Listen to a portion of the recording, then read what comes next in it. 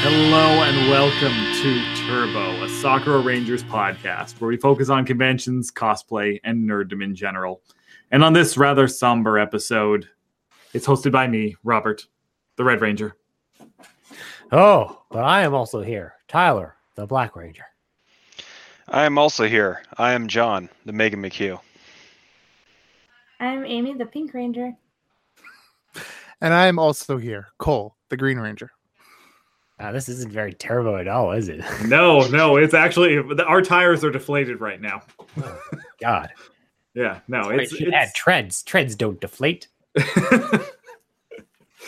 Yes, we made that mistake. We won't make it again. But the real reason why we're being kind of somber around here, this is a rare one. Rob has an apology to make to all of you listeners and to the internet as a whole. Yes, I said some things that have upset people. I've said it more than once. Not since Cole going and celebrating Hugh Hefner have we received so much hate mail. Really? Was that what it was? Yep. Oh, sorry. Yeah, no. We can talk more about that later, but yeah. So I will say I do find it kind of funny because a few people in particular have felt the need to go and spam a whole bunch of stuff to our email. Because, and I will still stand by at some level, that Stan Lee, as a comic creator, has done some unique things, we'll say, to say the least. There has been some stuff that there have been a lot of likenesses, there have been a lot of similarities, and even he himself has said that he has lifted ideas from other comic books. Not something that I meant to go and make sound like I think that he is a terrible person, that he should be hated or anything like that. And I'm sorry if it came off that way. That's not the way I meant for it to go and come off. I am a fan of Stan Lee. I am not a hater. I think that he, as a man, was actually very good. In a lot of respects, I think that he was the comic books version of Steve Jobs. He wasn't the guy that invented the computer. He had other people around him who actually did a lot of the conceptual work. But he knew on how to change the design. He knew on how to change the concepts for how the stuff was marketed, how to make them approachable, and how to go and come up with ideas that were endearing and have held up. This last couple of days, and now at this point it'll have been a week since his passing, I've seen a lot of things going out talking about this man and the good that he's done, just in the way that he's inspired people and how his works have impacted people's lives. And that is something to be commended, if nothing else. Stan Lee came into the world in turbulent times. World War I was just ending when he was born, and he grew up during the throngs of World War II. He became, and I find this absolutely incredible, he became friends with the two authors that created Superman at the time that they were in the process of doing it. He was as integral in the creation of that character, not in terms of designing or anything like that, but in terms of being a sponge for what that audience would eventually become. He knew the character and the stories before they ever came out. And what's fascinating, I find, is that DC in particular created gods with a little g. Those characters were popularized during the 1940s, during the height of World War II, and then moving on into the early stages of the Cold War. That was a time where we all needed saving. We needed somebody to stand up for us. We were being attacked on both sides. Europe was on the verge of collapse. And then you had characters like Dr. Midnight. You had characters like Superman, Wonder Woman, who came into the fray. And they gave people hope and inspiration. That was what cemented DC in the first place. And it's grown into many other things. Marvel came at a very different time. When Stan Lee, Jack Kirby, and the rest of the creative team that really established Marvel came into play, we were moving through the 1960s and the 1970s. That was the height of their success. Well, yes, that is, I just want to jump in real quick. Mm-hmm. But there was another thing that like people like Jack Kirby did include at the tail end of during the Cold War, and also the tail end of, well, I guess would be the first bit of recovery from the World War, and that was Captain America. Mm-hmm. True.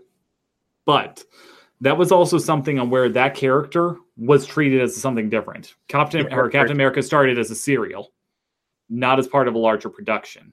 Marvel as a whole hadn't established itself. It hit stride during the 60s and 70s, and with very different kind of characters.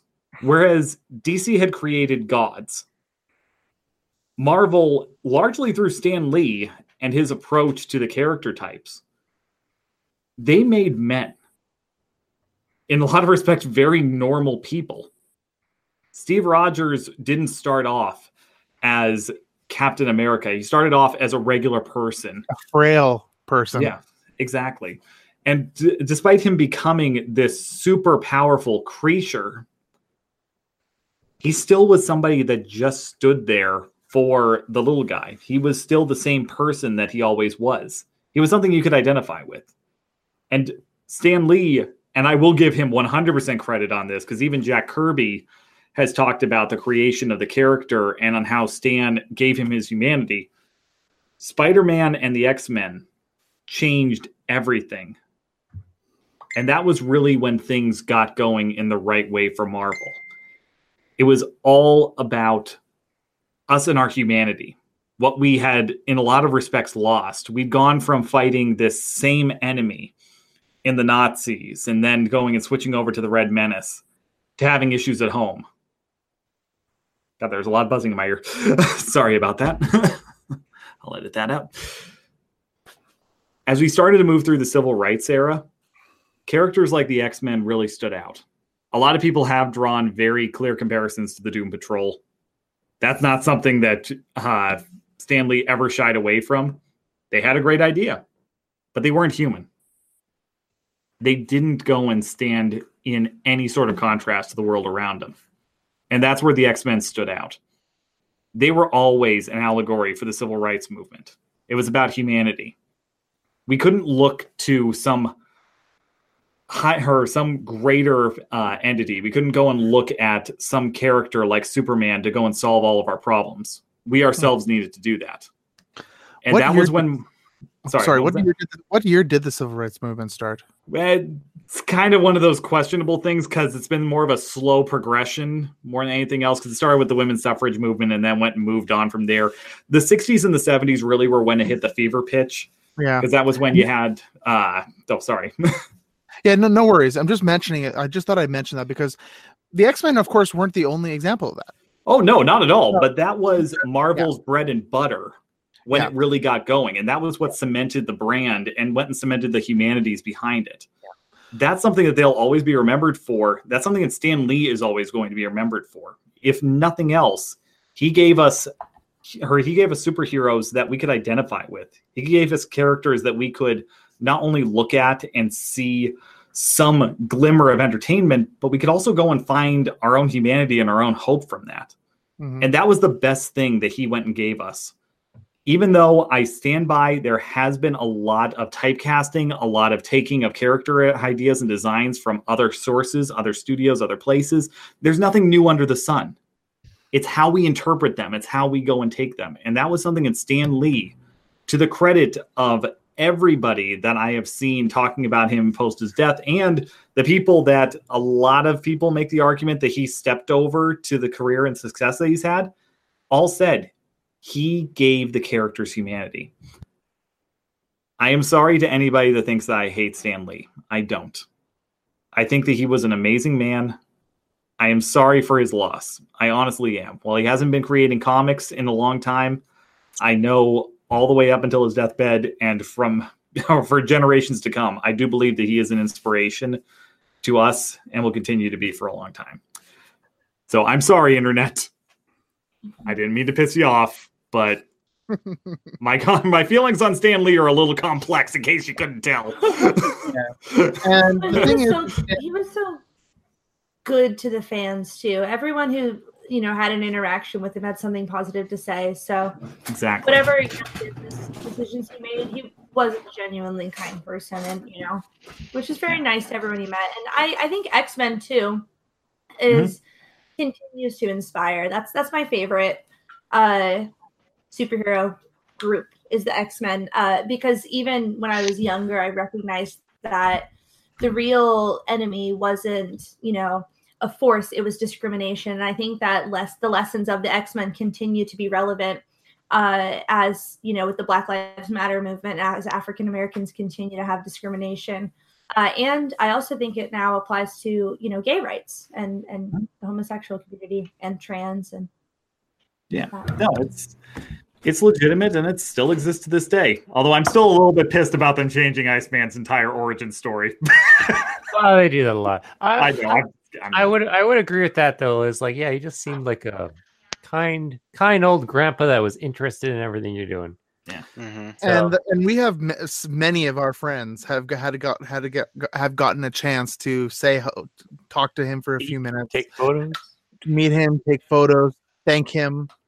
Like a lot of our friends, I'm pretty sure in at least one small part, that the fact that they cosplay at all was a tiny little bit inspired by the things that he wrote. Even if they didn't ever cosplay anything from his collection of works, I always believe that at least like all of us, like none of us like me and Tyler. I'm not sure about you, Rob, or John or Amy, but I'm not sure if we've done anything that is considered Marvel or anything like that. But I know some of us have. I've done at least one thing, but that was the most lazy cosplay I've ever done in my life. And John cosplayed the biggest character he ever made. Oh yeah, good point. That is very true. Yeah. But at the same point, though, all of us have at least been inspired in one way or another by Stan Lee. Amy? I've cosplayed Miss Marvel and Psylocke, so yes. Yeah, I didn't know that. I don't know. Yeah. like Actually, I'm going to be cosplaying one of his characters for a food drive. So I don't know. Superheroes give us hope, and especially but adults. So that's a lot of people dress as superheroes and go to charity events, go to hospitals. So I'm really excited to be representing one of his characters, especially so soon after his passing in a cause that I'm sure he would support, which is providing food to families during the holiday season. And the thing that popped into my head when you mentioned like the civil rights movement, Robert, was one of the ones that popped big into my head, and that was Black Panther. Yeah. And if I remember at that time, I'm pretty sure that was one of the biggest like front page type things that was considered a black superhero. I think. Black Panther is kind of a weird one because this is one of the things that I do need to make a point of as a historian.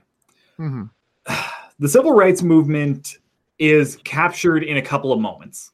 That is true. It's not one of those things. I hate to go contrary to what a lot of the media depictions are, but they over-exaggerate. Not entirely. No, here's the thing. The civil rights movement happened in a couple of moments that were flashpoints. There were horrible things that happened throughout the course of it. The lynchings and all that stuff will never, ever be something that we can go and look back on with any sort of good notation or anything like that. But what we focus on with the civil rights movement a lot of time are small moments. And what I always find kind of weird is that in history, we look at things from the perspective of these few moments. What we don't look at are things like Black Panther's success. This is a character who actually, when the character was introduced, was met with actually pretty well universal praise. Yeah, this was something that a lot of the Dixiecrats were not big fans of down in the South. But the reality was they also were not the core comic book market. And that was comic books in particular, they've ebbed and flowed. They've gone in and out of style as time went along.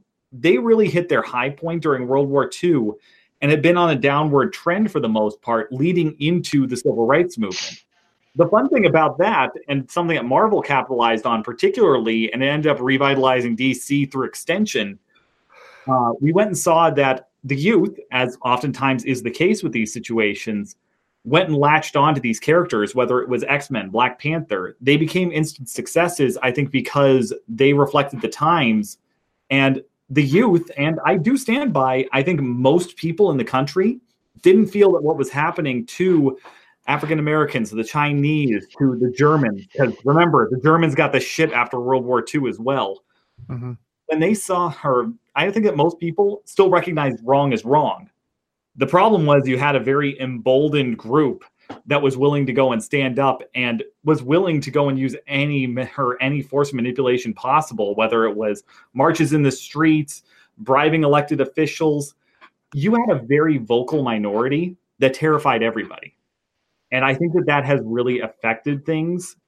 And the reason on why the comic books, I think in some respects, won the civil rights movement is that we finally had a voice that was available on a wide scale that was saying this is wrong, and it was out there in public. Black Panther was a big success right from the get-go. What's funny is that that success was great leading up into the late 1970s. Then, things went to shit in the late 1970s. And I don't mean that from a political perspective. I don't mean that from a social perspective. I mean that from a financial perspective. The energy crisis that happened in the late 70s devastated everybody. The Russians were making huge leaps when it came to military projections. It was a rough time. And we ended up finding ourselves once again in need of gods. And that was when DC moved back in as the dominant force in the marketplace, leading through to the 1980s, the Reagan Revolution, the fall of communism, and all of that stuff.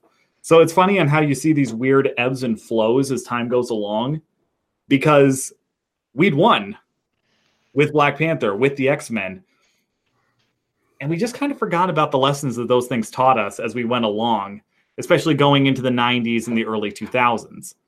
Now we see Marvel stepping back up again, and I do think some of it actually has to do with films like the Bryan Singer X-Men movie that came out back in 1999. That actually brought back into the focus of, I think, the mainstream consciousness of discrimination on multiple levels, and especially going through 9/11 and what happened to the Islamic community. No matter what side you're on, I don't think you can really go and argue that the good people got the shit after that period. That kind of stuff resonates with us. And especially with how the MCU's been successful, Marvel's been on the rise. It's unfortunate that they couldn't continue to hold on to their success because they had such bad business investment leading into the Disney buyout. Ironic. Great ideas. Not good in the marketing. But yeah, the world will continue to change. There will be ups and downs. But yeah, Black Panther's a weird one. I know I've went on a totally different tangent there, but Black Panther, if things were as bad as we all thought that they were from, what we learned in history class, it shouldn't have been a success, but it was. And I think that just goes to show that humanity as a whole actually is good. It's just our own biases and prejudices that we get taught that go and make us bad. Stan taught us that. I love it. I love the guy for that. Sorry, I derailed this whole conversation here. So. I don't know. I wanted to talk about Spider-Man, but I don't know where to go with that. No, go with it, because Spider-Man, I think, is the most human character in comic book. He is. Spider-Man's my favorite. Yeah. Spider-Man. I think the one message that I see with Spider-Man is the fact that he didn't want to be a hero. Spider-Man? Yeah, no, not at the beginning. Oh, yeah, he did. No, he didn't. Yeah, he did. Oh, yeah. Oh, yeah. He wanted his neighbor to make him cookies with nuts. That's what Spider-Man 3 taught me.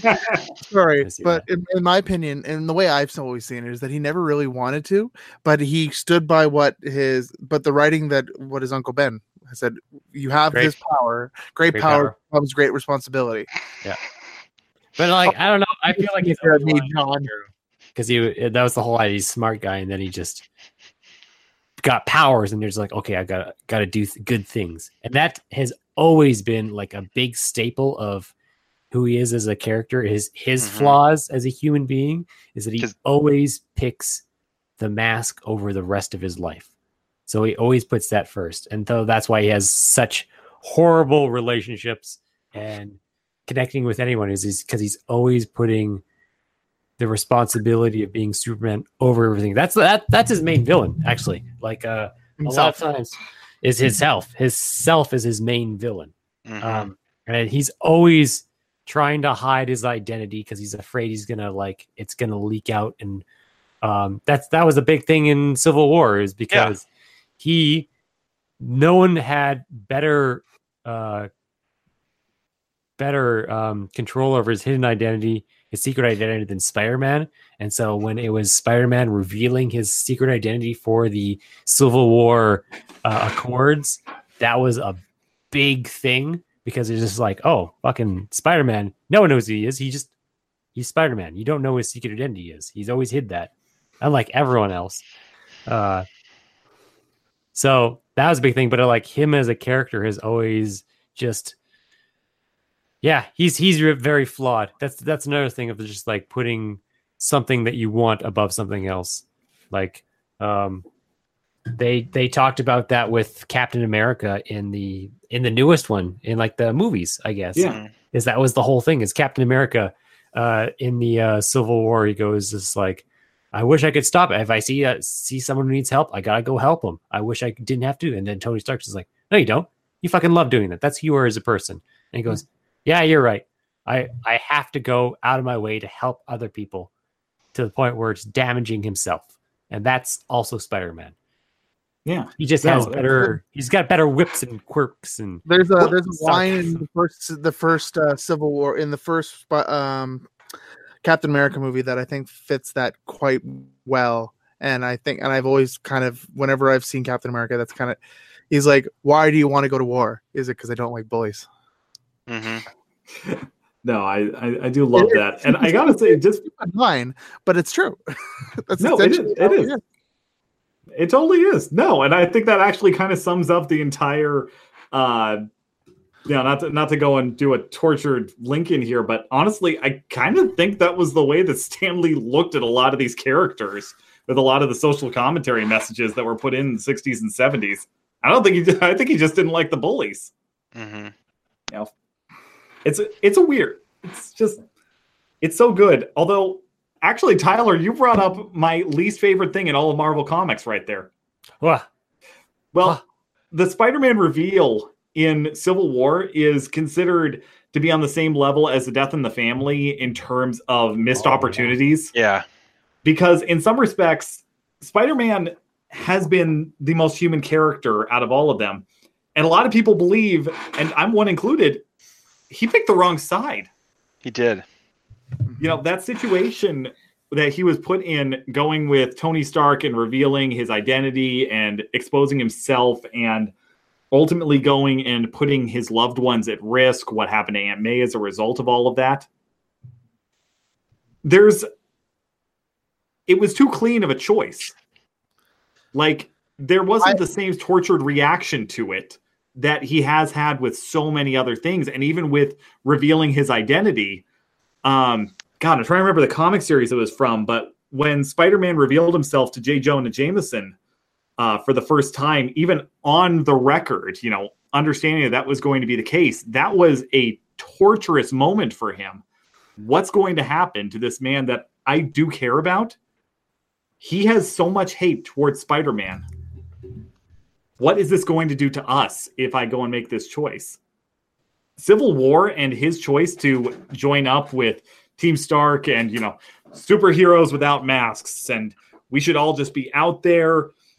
We should go and make ourselves accountable to the government. Everybody should be aware of what we are doing. It puts his entire life, his family's lives, the people he cares about, in jeopardy. And there was no struggle in it. In that comic book, though, he does turn sides because he realizes how much of a mistake it was. I know, but that came several issues later. Yeah, so it's just a weird. Yeah, it is. But I think that's the impact they're going for. Is like it's an impact. They're trying to say, hey, this is a character that always hides himself. That's like also a main thing of like his secret identity that is Spider-Man. Yeah, I don't know. It's One thing that I always found kind of weird, especially with because in the comic books, was it also Tony Stark that made him come forward? Was it? Yes, that's where the Iron Spider comes from and everything. Yeah. The reason I'm thinking this is that I've always thought about this as kind of weird, because especially with the way that Parker's always stood with hiding his identity, this, is like I've always thought was as kind of blackmail. I've always in a way, because he's like, because in the movie didn't he come and he's like, "Hey Peter, what's this?" Like he essentially walks in and says, "I know you're Spider-Man. I got you by the tits." Like, yeah, that's actually a good point that I hadn't really thought about. Like literally, Tony Stark, one of the most powerful, rich people in the world, walks into your apartment, shows up in your apartment, and essentially says, "I know your biggest secret." Well, I mean, I don't know if I go as far. I wouldn't say it's necessarily blackmail, but it's definitely peer pressuring. I want to bring up Iron Man now. Yeah. And now here's the thing about Iron Man. Do you know what his biggest weakness was? His biggest villain? His ego. Himself. Alcoholism. Alcoholism. That's what it was. He was a big alcoholic. Again, it was himself that was the problem. It wasn't just a bad guy. Yeah. That was his other side. It was just like, oh, what's your biggest problem? Oh, I'm an alcoholic. Okay. Yeah. So it's just flaws, just human flaws in all of them. Yeah. But no, that's how I've always stood with the Spider-Man thing. Yeah, no, that's interesting perspective. No, and that does kind of capture it all right there with Iron Man. And this is the difference for me between DC and Marvel. Marvel, I think, actually does have, for the most part, better heroes because they are something you can identify with. Mm-hmm. You can latch onto them. There's a problem with that, though. They don't have great villains. No. They're a lot less super. Yeah. They're just heroes. They're heroes more on an individual level. Mm-hmm. Spider-Man had some of the best villains, though. I will say, they got it right with Spider-Man. And that's the one that Stan Lee had the most creative control with. You know, him and Jack Kirby were really the ones that defined those characters. And it worked. What I wanted to say a thing. Yeah, I wanted to say a thing is like, that has always been a thing, though, of like how DC always did it first, and then Marvel always did it better. Was that not always a trend? I thought that was like a trend. I wouldn't say necessarily always, but I will say they do tend to do a better job of refining a concept. I thought that was like just an understood like kind of fact of like that everything that Marvel did was just like they took DC and just changed it better. I think you could make that argument with heroes, but I still stand by. I don't know if all of the storylines are that strong because of that. You know, the characters themselves, I think, are stronger. But does the world they work in necessarily hold up as well with a lack of real cemented antagonists to work off of? Mm. You know, one of the things that kept Marvel from really moving big into movies, even though DC had a lot of success with the Christopher Reeve Superman, with Batman 1989, and even the Joel Schumacher sequels that came after Batman Returns, still were financial successes. They were. Marvel didn't really manage to go and get there. And one of the arguments from Warner Brothers, who had produced most of those movies and wanted to do Marvel films, they were upset with the fact that they could never come up with any sort of stories. And granted, this was very different superhero filmmaking from what we have now. We are living in a very good time. This is old school filmmaking, yes. Or old school superhero movies. Yeah, where you needed to have a strong villain for these kind of films. And it's not just superhero films. That was action films at the time.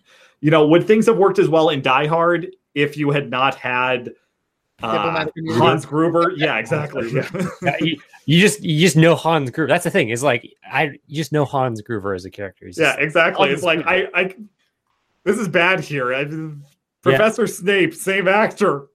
Hans Gruber is always he's Hans Gruber first. He's exactly. Hans Gruber first. That's just it. It's like you don't go to Die Hard and go, why is Professor Snape here? You go to Harry Potter. It's like, why is Hans Gruber here? Exactly. Or you go to Galaxy Quest and be like, wow, Alan Rickman is really good in this. Fuck yeah, Alan. Good job, Alan Rickman. Yep. I do love you made it like he was in his 40 and then he just said, I'm going to be an actor. Okay. Bootleg Spock is best Spock. I'm saying it right now. Yep. But that's just it. Warner Brothers wanted to do films with the Marvel characters. The problem was, though, Marvel was unwilling to let them do a lot of cross-market bridging. They would not allow them to go and use characters from one franchise in another at the time, which, boy, that's ironic with the MCU and how that's worked out. Yeah, they're not in charge of that. So yeah, no, that's Marvel. But at the same time, with the MCU, that concept was there long before the videos showed up. Like I'm aware. But the fact that, like, sorry, go ahead. Yeah, no, it's the MCU came about because Marvel was desperate and they needed something to work. They leveraged every character. If Iron Man had not been a success, Marvel would be owned, I should say, the Marvel characters would be owned by 100 different entities. They already were pretty split up. Like, that's what I was about to get into, is like they didn't start having movies until they sold Spider-Man to Sony. And then they started getting Sony movies. X-Men was to Fox, and they had those movies. It's like as soon as they sold those off, boom. You had the final Fantastic Four, you had all the X-Men, you had all the Spider-Man movies. Who did Hulk? I don't remember who did Hulk. That's probably which Hulk? One? That first Hulk. Was that Paramount? Hold on a second. Ang Lee's Hulk. Because like there's a Hulk movie, there's the Incredible Hulk that's part of the MCU that wasn't there before. But then there's a movie before that. But no, that's not the topic I wanted to go to. The one with Ed Norton? No, that's the one with. That's the one that's part of the MCU. That's the second Hulk movie. Yeah, no, you're thinking of the one with Sam Elliott and Nick Nolte. Yeah, that's like the origin one. Yeah, 2003. Yeah. Yes. So Hulk, directed by Ang Lee. Because it was the Abomination was in the second one, right? Yeah, that's correct. Yeah, and it was Universal, so yeah. Yeah. No, what I want to say is like who owned the cartoons? Like the X-Men cartoons, the Spider-Man cartoons. That actually was Marvel Productions. This is part of the reason why they were in such bad shape. They had opened an animation studio in the late 80s. That had been met with mixed success here and there. Went into the 90s fairly strong with the president of the company literally leveraging her job to get the X-Men series made. So got's going really well there. The problem was leading into the late 90s and early 2000s, they had moved away from producing first-party projects and were doing stuff on license for other companies that were not panning out successfully. So they ended up shutting down the Marvel animation and selling it over to, God, I'm trying to remember who actually bought that up. I think Sunrise bought it next and then somebody else after that. So that hurt them big. Yeah, they weren't in great financial shape in the late 90s, so they ended up going and selling the film rights to other companies for certain characters. X-Men started the trend to good success, but not great. It was Sony Spider-Man that really did launch Marvel as being a legitimate film company. Yes. But that one worked out because they had a legitimate villain. Mm-hmm. Yeah. Like, one of the things I think that held back X-Men so much initially was the fact that they only really have one title character that people know as a villain from that franchise, and he's too sympathetic. Magneto is too good of a good guy to be a bad guy. Yeah, he is. He's a gray. Well, his motivations for what he's doing kind of makes sense, but the way he's going about them. Yeah, he's much more. He is the archetype that Thanos has become in the MCU movies. Yeah, and they've done a good job with Thanos. Yeah, he had unlike the comic Thanos, this is a guy that you can actually identify with and understand his reasoning. You just hate him for the way that he's going about it. Yep. Man, comic Thanos, he's just an asshole. Exactly. Yeah. No, I mean, how the hell wipes out half the galaxy just because he wants comic to. Book Thanos kills himself because his future self begs for death at one point. He's like, "What? No." Fucking slap your own self. It's like, what? You time traveled to kill yourself because you thought yourself was too much of a pussy. That's Thanos right there. I know, it's awesome. Oh my God. No, but it's kind of a weird thing because that's one place that Marvel definitely, from a filmmaking perspective, suffered for a long time. And I think part of the reason why people started to get a little bit bored of Marvel in some respects when it came to the MCU movies, because we saw this weird dip starting with the second Avengers movie, where things were kind of moving in a downward trend temporarily. Mm-hmm. I think, and I just remember seeing a lot of stuff on Facebook at the time, back when I spent any time on Facebook, with people talking about the villain problem with the Marvel movies and all that stuff. And then they just started to get abstract with this shit, going and pulling a bunch of D-listers out and remaking them into legitimate characters and threats. I mean, Thor Ragnarok is the ultimate cavalcade of characters you don't give a shit about in the comics and absolutely love what they did within the movies. Mm-hmm. And I hope they continue that trend, because, God, I love me some Thor Ragnarok. That was good. Yeah. One of my favorite villains, again, it's a sympathetic villain, but I love an anti-hero. Like, y'all think I'm going to say Loki, but I'm going to say Mystique. I love Mystique, especially Jennifer Lawrence's portrayal of her is so amazing. Yeah. And I don't know. I also like X-Men Evolution. I love it. It's my favorite. It's the animated series where they're all in high school. That was good. I was just thinking about that. Who owned that one? Was that Fox? No.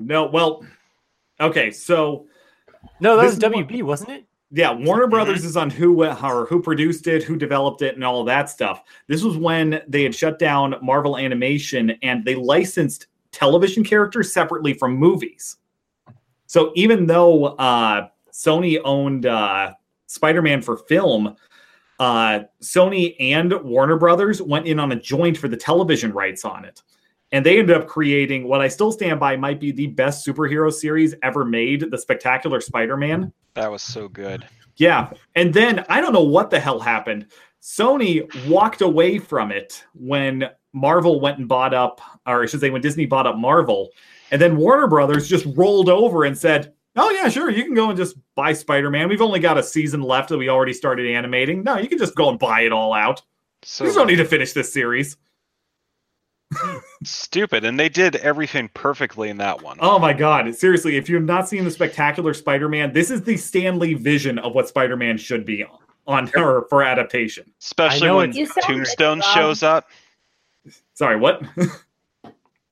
You sound bitter. Are you bitter? I'm a little bitter about that one, yes. You're bitter about that one? Man, I remember watching Spider-Man Ultimate, and what cliffhanger it left me on that one. Oh my God. I remember that was like that's when they went bankrupt. So, yeah. So Spider-Man Ultimate was when. So here's Unlimited, not Ultimate.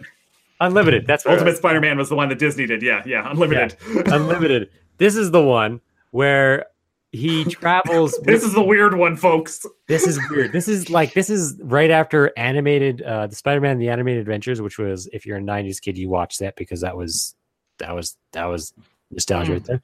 This is the sequel to that one. He jumps. What is it? Fucking Joe Jameson's son. Yeah. Who is it? John Jameson. Yeah. He's in the movie because he's an astronaut. Thing. Oh my God. It's the other Earth. So there's another Earth circling in the same rotation around the sun, but it's on the other side of the sun at all times in perfect orbit, perfect synchronous orbit. Yeah, so you never see it, and they're like, "Wait a second, there's another Earth." So they go to what is it called? Anti-Earth, not anti-Earth. Yeah, was it New Earth? Earth 2, something like that. I'm gonna look that up here. I'll get an answer on that. Anyways, Joe Jameson's son goes on a rocket, but what happens is one of the symbiotes is like, "I'm gonna fucking go on this rocket too," and then the other one was like, "I'm gonna go too." Yeah, it was Venom and Carnage do that, yeah. And then Spider-Man's like, "I can't have that happen," so he gets on the rocket. So this one rocket goes all the way to the other Earth, where it's like Counter Earth. Yes, I knew it was something Earth, but it was like the opposite.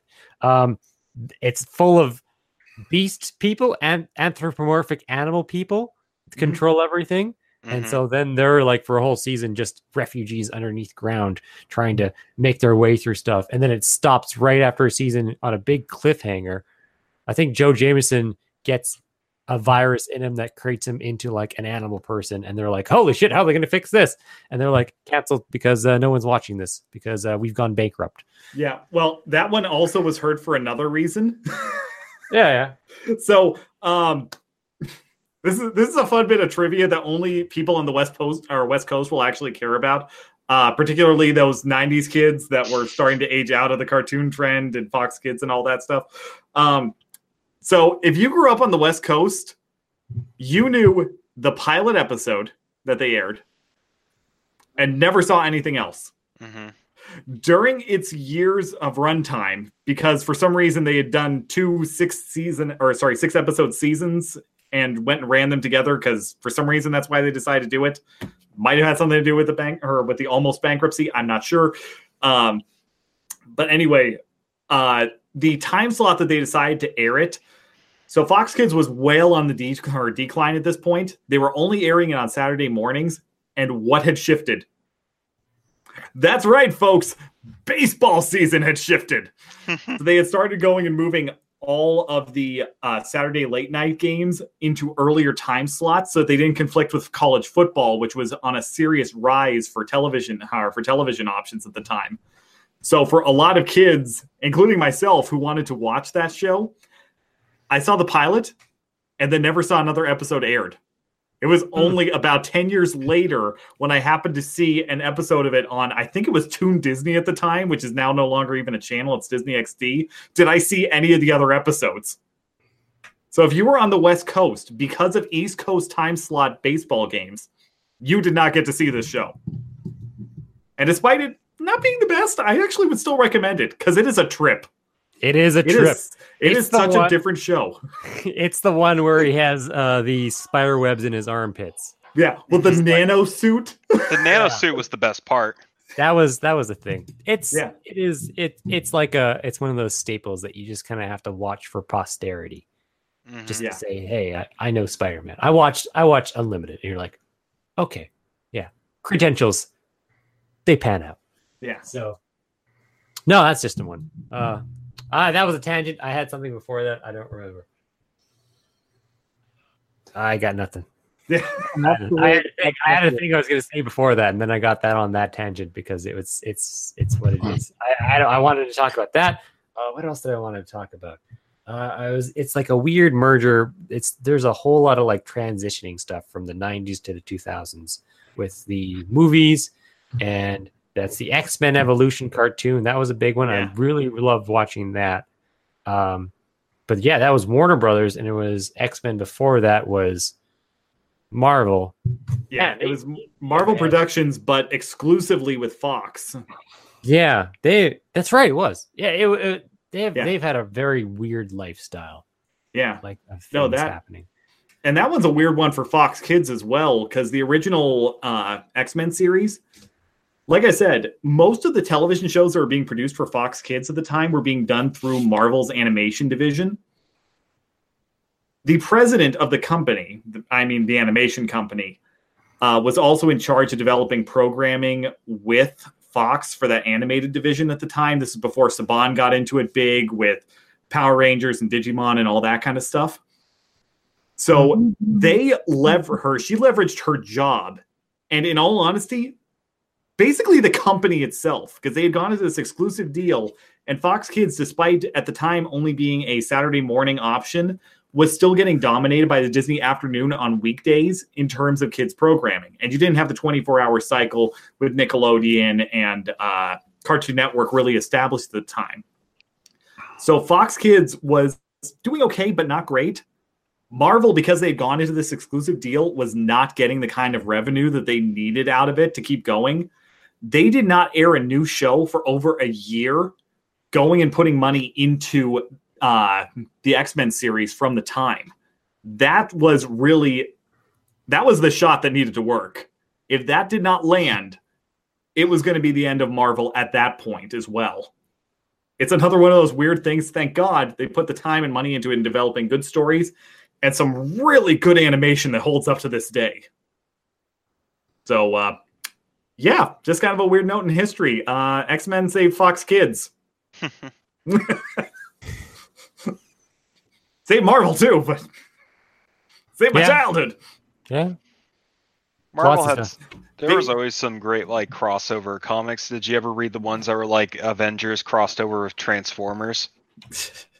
They were really good about going and just cashing in on anything that was popular at the time. Yeah, those crossovers were the best, where you had Red Skull teamed up with Megatron. Just like in how every cartoon in the 80s was a toy commercial. Every Marvel comic in the 80s, I'm pretty sure, wanted to be a toy commercial. Yep. Ugh, I love it. I don't know. I got nothing else. I really don't. I just wanted to go and pay some proper respect to Stan Lee and to his entire family over at Marvel and beyond. And like I said, I wanted to apologize to anybody who thought that I was disparaging him. Like I said, I have complex feelings on the guy. I think that that's a perfectly fine thing to be. Agreed. But I'm glad that the good outshines the bad in all of these situations. And yeah, I'm definitely sad to see him go. But if I can say one thing that I really am happy for with his passing, he was married to his wife for a long time. Lost her a year and a half ago. We can only hope that we're so lucky to be reunited with our loved ones after such a short period of time. We'll miss you, Stan. Excelsior. We know you're in a better place. Excelsior! Excelsior! And on that note, thanks everybody for listening. I know this was a little bit of a different kind of podcast. I know it picked up a little bit in energy towards the end, but this is an eventful time for us. So thanks for listening. Keep listening on iTunes, on Google Play, on SoundCloud through the end of the year. Coming soon to Spotify, hopefully. We're under review, so let's cross our fingers. Keep going and giving us those good reviews and those likes. Downloads also actually help. Streaming the podcast are great and all, but downloads, particularly on iTunes, help out our metrics a lot. So if you can do that, we'd appreciate it. And enough begging. Go and email us with your love, your hate, whatever. soccerrangerspodcast@gmail.com. Yeah. I'd like some love for a change. I'd like to not go and be that guy anymore. Thank you very much, guys. Bye. Bye. Bye.